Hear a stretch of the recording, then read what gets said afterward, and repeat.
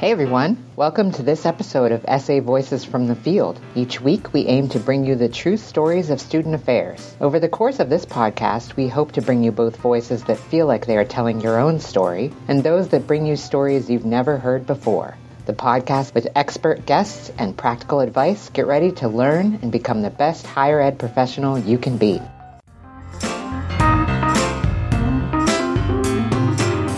Welcome to Student Affairs, Voices from the Field.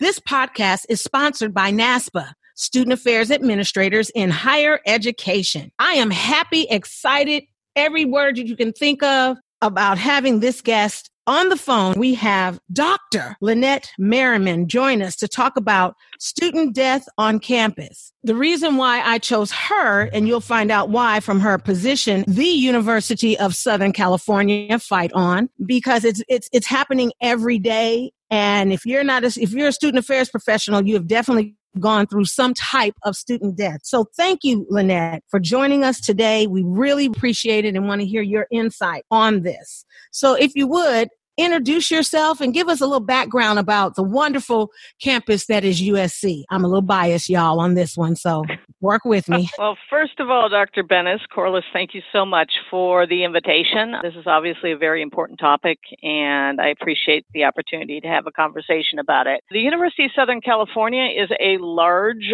urban university just south of downtown Los Angeles. We have students from throughout the country and throughout the world. In fact, most of our students are not from California. And currently our total enrollment is about 47,000 students. That does include online master students. So we have students on campus at different locations as well as studying from throughout the country and throughout the world. A very large international student population here at the university. And what is that percentage now? Well, right now, I want to say that it's out of that 47,000, it's probably around 11,000. So one of the things we realize is, most of our students, since they're not from California, we are their home while they are here. I remember, and just to give you a little bit of background, I worked at USC prior to California State University, Humboldt, where I've been for 2.5 years. But the last 20 years prior to that, I worked at USC and have been a colleague of Lynette Merriman for years. And then she also served as my supervisor for the last, I don't know, how many was that? 3 years, maybe 2-3 years?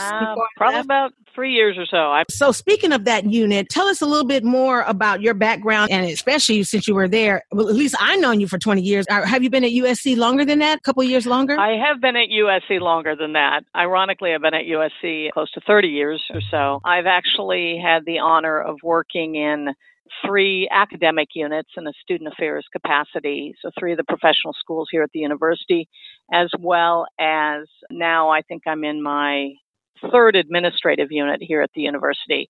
I had experience in admissions. Most of my experience was in main student affairs at the university. And most recently, I stepped into a new office, an office that was created about 1.5 years ago called Campus Wellness and Crisis Intervention. And so before that, just to let you know, you did, what was the title? Because you know how titles were. You were student advocacy, or our unit. What was the name of our unit?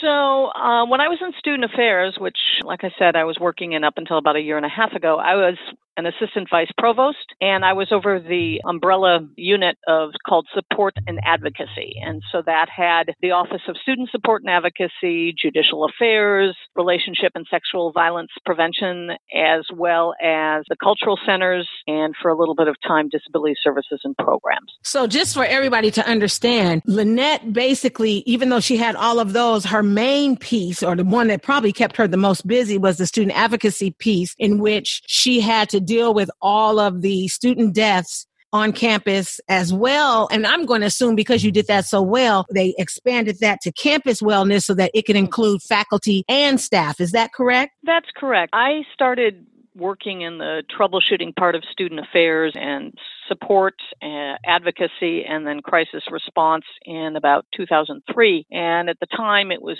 tiny. It was me, and then it grew into a full office called Student Support and Advocacy. And so that was responding to any critical incident as well as providing support and hoping we could help people with small issues before they became critical incidents. But about 1.5 years ago, a little over that actually, our provost realized that we did a really good job of responding to student situations, but realized we weren't as prepared as a university in in responding and supporting faculty and staff as well. So in my new office, which is Campus Wellness and Crisis Intervention, I actually oversee campus support and intervention. So what I was doing with students before, we now offer support services and crisis response and advocacy, but mostly support and crisis response to not only students, but faculty and staff at the university. I would definitely say, it's probably near to a lot of our colleagues' hearts, but most recently for me, this topic is near and dear to my heart, which made me think, we've got to have Lynette on the podcast to really talk about this issue. I just lost a student I was very close to and then as early as this morning, I got a call from a colleague at about 5:36 this morning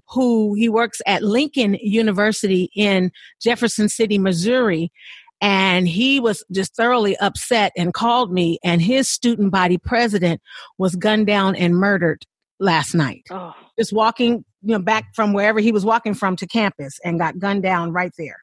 Of course, anytime there's a death, it always reminds you either of the last person or people that have died in your life. But especially if we're at a college campus, it definitely reminds you of our students. And it's just unnecessary and just so unreal. And so the reason why I wanted to have you on our podcast was just you have done, I've watched you, obviously, and I've helped you or whatever students that I could. And especially if I really knew them really well. But I remember one of the biggest that I can recall that happened, because you said you kind of started that in 2003, was the whole 9/11. And I know that you probably were helping with that, which then helped probably crossed you over to this crisis piece 2 years later. Tell us a little bit about how your day starts when you do hear about a student death, and what steps do you do as far as contacting and all of that? Just kind of walk us through that. Well, a lot of it varies, because I think each tragedy, we respond in the most appropriate way, I think, for each tragedy. You're right about the 9/11 piece, and it made national news. We had a student who was a newlywed who actually took their life after 9/11 because she lost her husband on one of the airplanes. And that was the very first time that I actually worked on a student death, and I was not the lead at the time, although the people who were normally the leaders on that were not in town. So I ended up taking on a lot more. But one of the things that I've learned is to respond appropriately, you really need to spend time in understanding the impact on the students in the community and the family. Families have different expectations, different needs, different wishes, families of students who have passed, and then all the communities on campus that are impacted by the tragedy. So we work very closely, as I know all universities do, in identifying the communities that that student was a part of that we know are going to be impacted, and providing support and resources and help to get them through this horrific incident.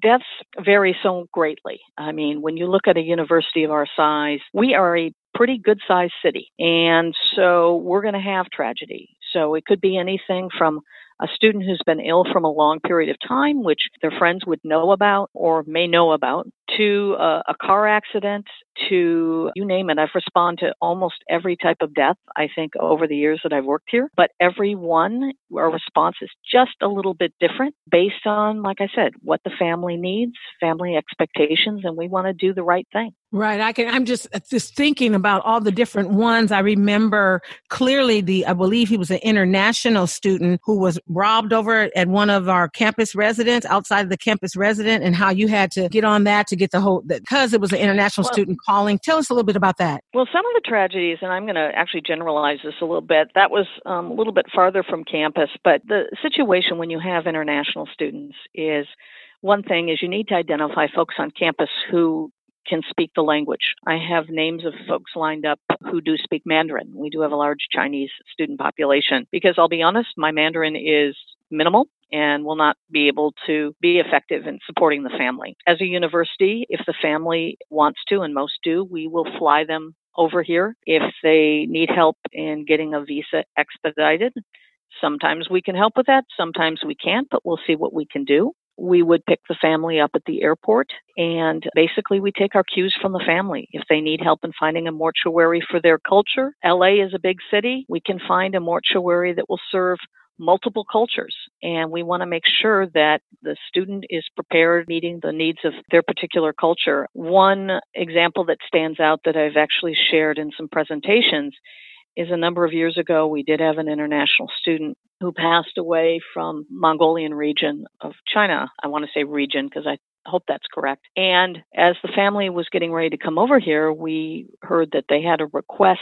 that we prepare, if possible, if we could help them put on a burning ceremony. And it had to occur by sundown of a certain day after the student's passing, and that day was going to be the day they were flying in. And so I didn't really know what a burning ceremony was, but this is the importance of having relationships across campus.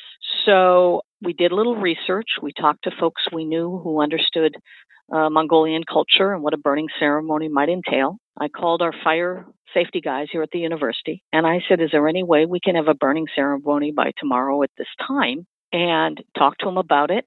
And I said, we need a secluded location. We would need X, Y, and Z. And a few minutes later, they said, tell us everything you need. We'll figure it out. And so not long after, they had sent me text pictures of different areas of location that were isolated, that were pretty, where the ceremony could occur. And when the family came to town, we were ready for it. The burning ceremony took place. And ironically, a few years later, we had another family request the same thing. And both families were extremely grateful. And we learned as we did it, but we did right by the family. And see, a lot of people don't think about that piece of it. Culturally, how we celebrate the life of someone. And so I'm sure you have your own little notebook that has, as you learn about each culture and you're ready to go if another student from that culture happens. But there are so many different quote unquote rules and regulations per culture that have to do, that's surrounded around the death piece within that culture. So that's very interesting to learn about that, because I wouldn't have never thought of that until, and you probably didn't know, like you said, about the burning ceremony. So you were ready to. We didn't know. We learned as we went, absolutely. But it's something to think about. We do have a list, for example, of different mortuaries, whether someone is Chinese or Russian, etc.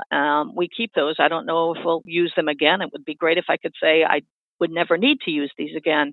But I think it's important that we do keep our list, because realize that a lot of students, when they are sent home, because home is far away, they go through a mortuary here in Los Angeles and their families wouldn't even know how to start finding one.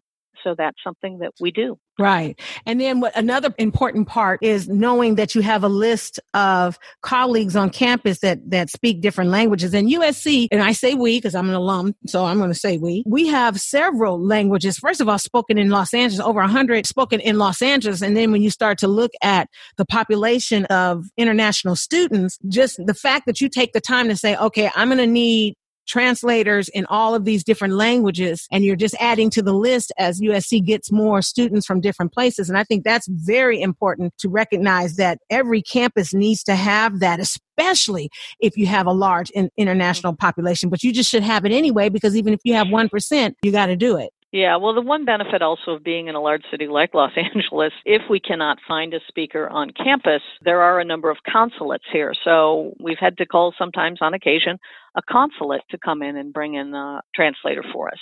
And now there's technology, obviously. There are apps that help translate, but sometimes it's just nicer to have someone speaking to the family in their native language.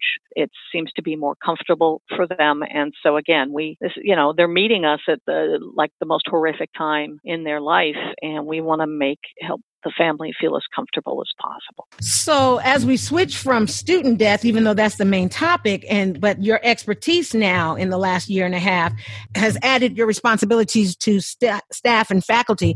And I'm sure you probably use some of the same techniques as far as finding mortuaries and helping the family as much as possible. But tell us a little bit about what you do that might be a little different when you're dealing with faculty and staff. Well, with faculty and staff, we haven't responded to many, I'll be honest with you, but in terms of having to find mortuaries, et cetera, unless most of our employees, family members, obviously are local or they're in a community where they can help with that. But one of the things we do is we start identifying, again, communities on campus impacted. If you have a faculty member who has a lab, who teaches and is running a research institute, we want to identify serves on different committees, etc. We want to identify those communities that this faculty member has been involved with, because if they pass away, once they pass away, we want to be able to reach out and provide support to the folks that we can. I think one of the reasons why our office was developed is we did have a faculty member who passed away and was working in student affairs.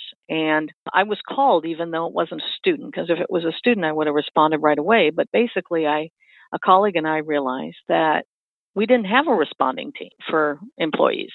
So she and I responded, and she brought members of the counseling center staff to support folks that this particular individual worked with. And I basically took the student protocol and I started to adapt it to the situation at hand. We work more in my current role. I work very closely with human resources because they've had some processes in place. And I also work very closely with faculty affairs. And it's really a partnership between those offices, depending upon if it's a faculty or staff member. And again, we want to show that this person was a part of our community and we're here for the family. We now, in my new role, do reach out to all members of our community who might be impacted by a critical incident, like a natural disaster, the fires. We're going to identify our faculty, staff, and students from the fire-impacted region and reach out to them and see if they need support. So we're just kind of looking at it through a larger university community lens now. And you read my mind, because I know most recently, as everyone knows, California has just been on fire lately. I'm not sure what is going on. Literally. And I mean, literally, right. I mean, I really think people are starting them, because you have one, I can't even remember which one started first. The campfire that's up here, because I'm in Northern California near the Oregon border, but the fire, and I'm right on the coast. So the fire was probably 3 hours southeast of me. And so there was that, I didn't know why I was having headaches. And then someone was like, yeah, the fires. And I was like, oh, because I'm not really good with smoke as far as with my allergies. So I'm not sure if it was the campfire that started first or the one in Malibu, but it was so close that it was almost if somebody's like waiting. And when one starts, they just go ahead and start another. And then there was another one near San Diego or San Gabriel. Wasn't there 3? I'm sorry, let me back up. There were 2 in your area.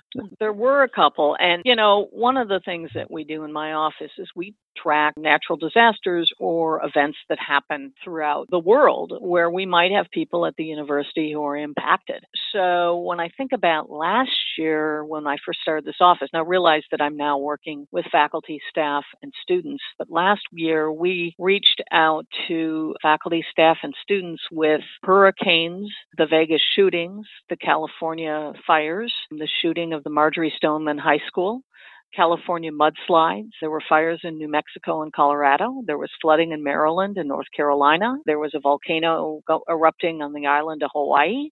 So we identified folks from all these areas impacted and just basically said, we want to see if you're okay. I mean, the tragedy with the Woolsey fire as well as the borderline shooting, we had students who were impacted both by the shooting and by the fire. And we need to be aware of this. So those are things that we track all the time in my office. That's a job in itself.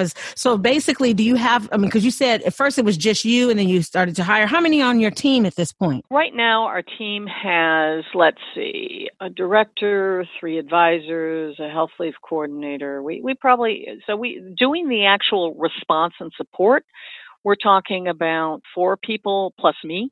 And I usually I do the bigger issues, but every day there's something that could happen. And started with student death. We, as a university this large, we might have as few as, it sounds terrible, but 4 a year up to 15. And we always hope it's going to be a very low year, but we are like a city. And as much as it's painful to go through all these, we have to admit that there are going to be tragedy and there are going to be deaths. And as a university, we need to be a family about this. So do you, one of those people, are they pretty much glued to CNN to hear about things so that you guys can get in front of it and do, so that you can start emailing who's ever from Maryland or who's ever from Malibu? Or how does that work? Or all of you guys just have CNN running? All of us get a lot of the news alerts on our phones. Gotcha. And so what happens is we have a group me between the entire group, and someone usually says, okay, I'm going to reach out and get the emails. And so that's how we do, whoever grabs it first. And then we start monitoring it. I mean, we do have to identify zip codes that are impacted. And then whoever grabs out and starts it keeps monitoring that. So it kind of passes around, I think, the office, but we all know, someone's going to get that one started. Because last year alone, my office worked with over 3,000 students, and that number keeps growing every year. And probably about, since we just started with the faculty and staff, probably about 25 faculty and staff, and that number is definitely growing. So there's always something going on, right? Right. And then not to mention the suicides, attempted suicides. I mean, that's just inevitable, unfortunately, because we're talking about major things, but then all of it is major. Let me say that. Absolutely. All of it is major, but we're talking about, like you said, the disaster piece, but you're also dealing with student suicides. And remember when Jason was shot, Jason Sneed? I don't know if you remember that. Oh, yes. I do remember that well. Yeah. I remember visiting him in the hospital. Yep, me too. But yes, I mean, we're dealing with shootings, more like you said, with the shootings of different high schools, which means you need to identify who might have gone to that high school as well as who lived in that area. It is just so much. Would you say that it has increased over the years since you've been doing work?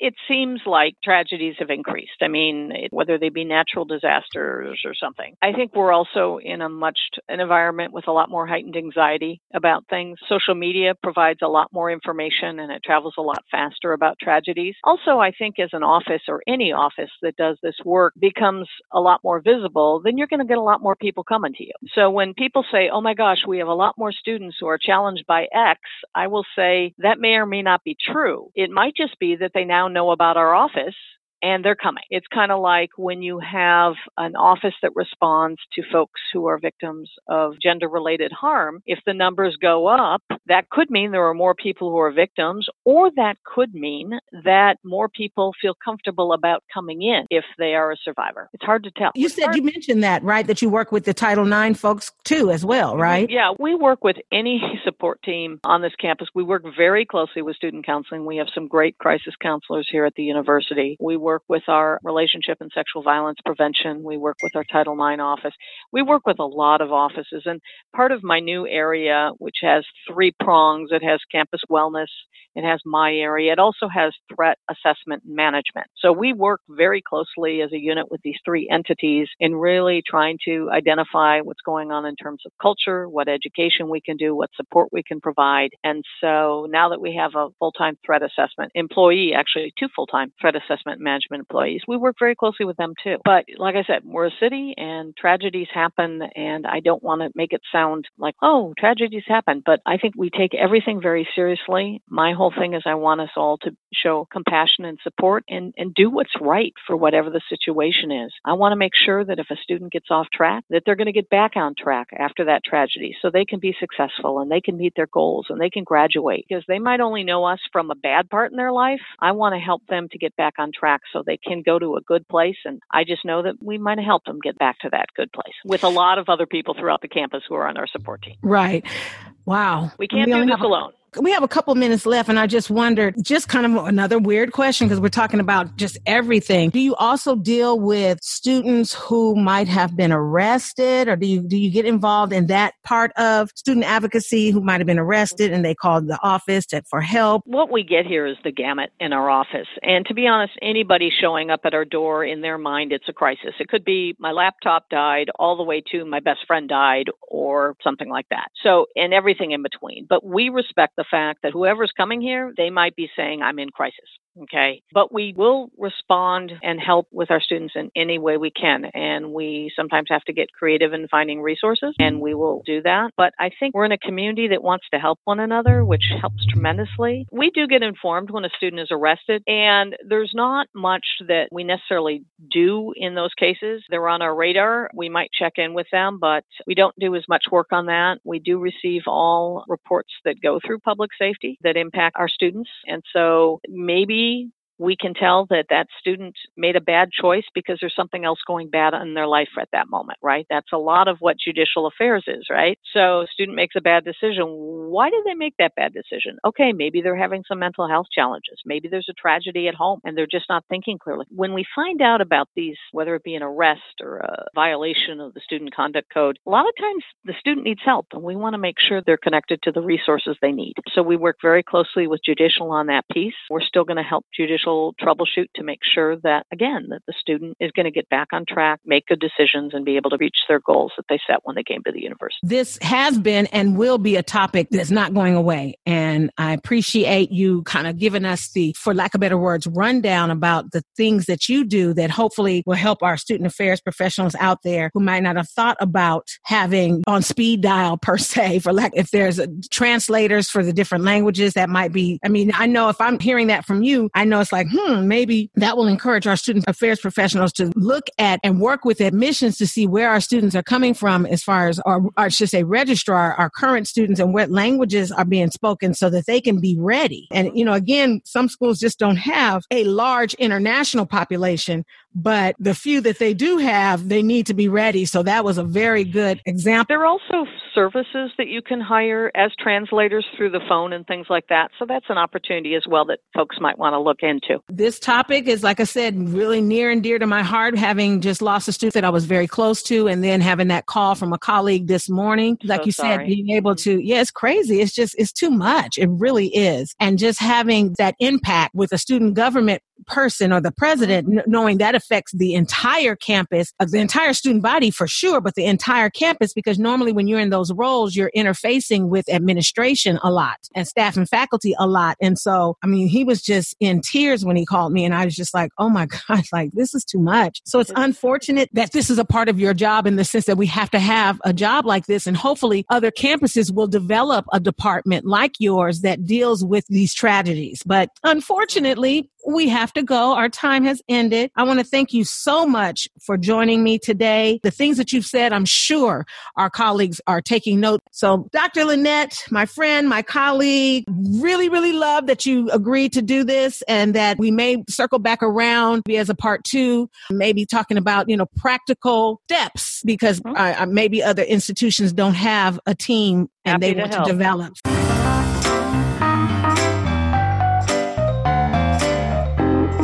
Thanks for listening to Student Affairs Voices from the Field. If you enjoyed your time with us, tell a friend.